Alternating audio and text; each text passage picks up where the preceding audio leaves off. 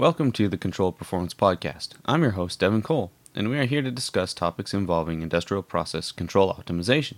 I want to start by thanking Mezzo Flow Control Services and the Performance Solutions line of control optimization software and services for supporting this podcast. Together, we strive to be the top reliability and process optimization partner for our clients. Today, we're talking about collecting the right data for process control loop performance monitoring. In our first episode, we discussed the concept of control performance and defined it as a holistic program addressing various issues that impact the performance of industrial process controls. As a bit of review, there are three pillars to a control performance program: process monitoring and the analysis tools, an organization to use those tools, and the work processes utilized by the organization to find and resolve performance issues. Today, I'm focusing on the software tools used to monitor and analyze industrial process control performance, or CLPM. Specifically, I want to talk about data utilized in monitoring and analysis efforts. I was recently reading the Industry 4.0 newsletter installment discussing cloud-based analysis systems for pulp and paper manufacturers. The author, Pat Dixon, makes the point that storing data in the cloud for analysis does not make much sense if the data are useless.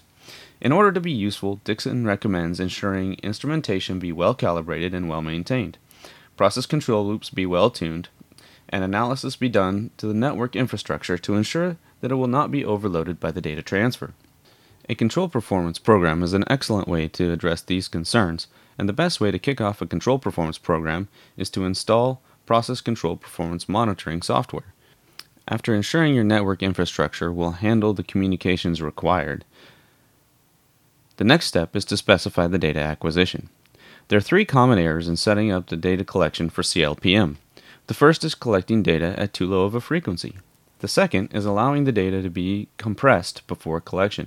And the third is not collecting the full complement of parameters that impact the performance of a control loop.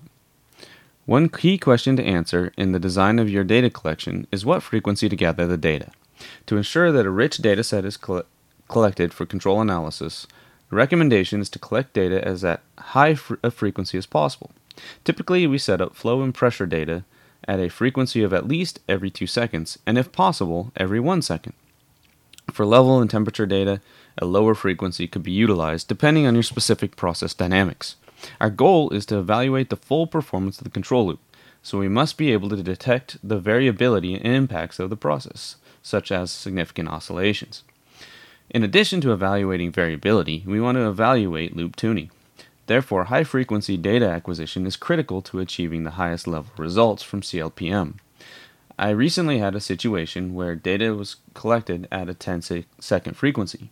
Upon moving to a 1-second frequency, the character of a significant oscillation with the loop was fully shown. Prior to the change, oscillation was barely detected, but after the change, the oscillation and the source could be evaluated. This demonstrated clearly that a higher frequency gives better potential to deliver good results. In addition to the frequency of data collection, using compressed data also changes the character of the signals, often ruining the analysis and diagnostic potential. Compression is typically introduced at two different levels of data collection. Sometimes, particularly on older platforms, parameters will be set on a distributed control system to limit the reporting of data to the full system.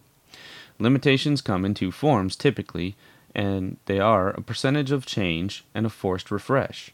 The percentage of change limitation tells the system to only report a value, such as a process variable or controller output, if it changes more than a certain percentage. If the percentage is set too high, significant variability will be masked.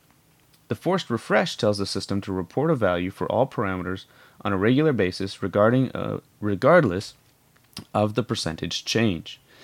If this value is set too low, this results in a slower refresh and again masks variability.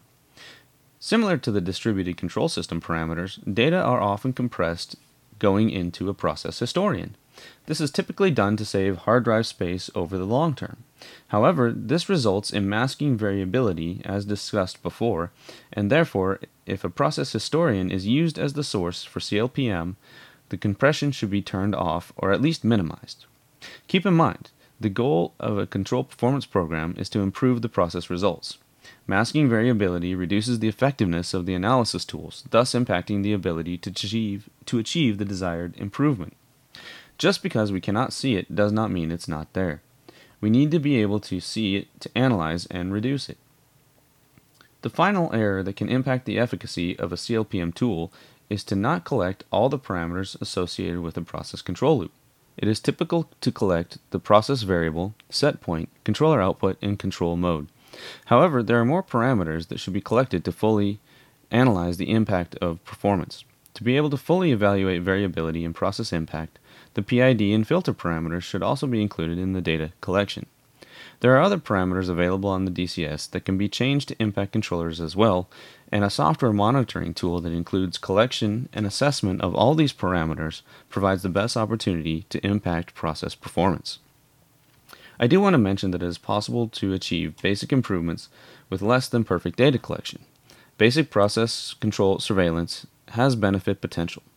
This can justify an improvement program using less than ideal conditions, but the higher level variability reduction and process control opportunities may be lost. As we talked about earlier, Dixon urges the importance of ensuring data are valuable prior to storing them in the cloud. Control performance is a great way to do that, and beyond this, a great process benefit can be gained through implementing a control performance program. No clouds needed. Just remember, effective analysis all starts with the data collection, so take the time and put in the effort to avoid the common pitfalls we discussed today. That's it for today's podcast. Please join us for our next podcast coming soon. Check out our Expertune Plant Triage users group on LinkedIn and send any questions about today's podcast to expertune.sales@mezzo.com. We hope you join us in the future. We are on iTunes, Google Play, and Player.fm as the Control Performance Podcast. Thank you.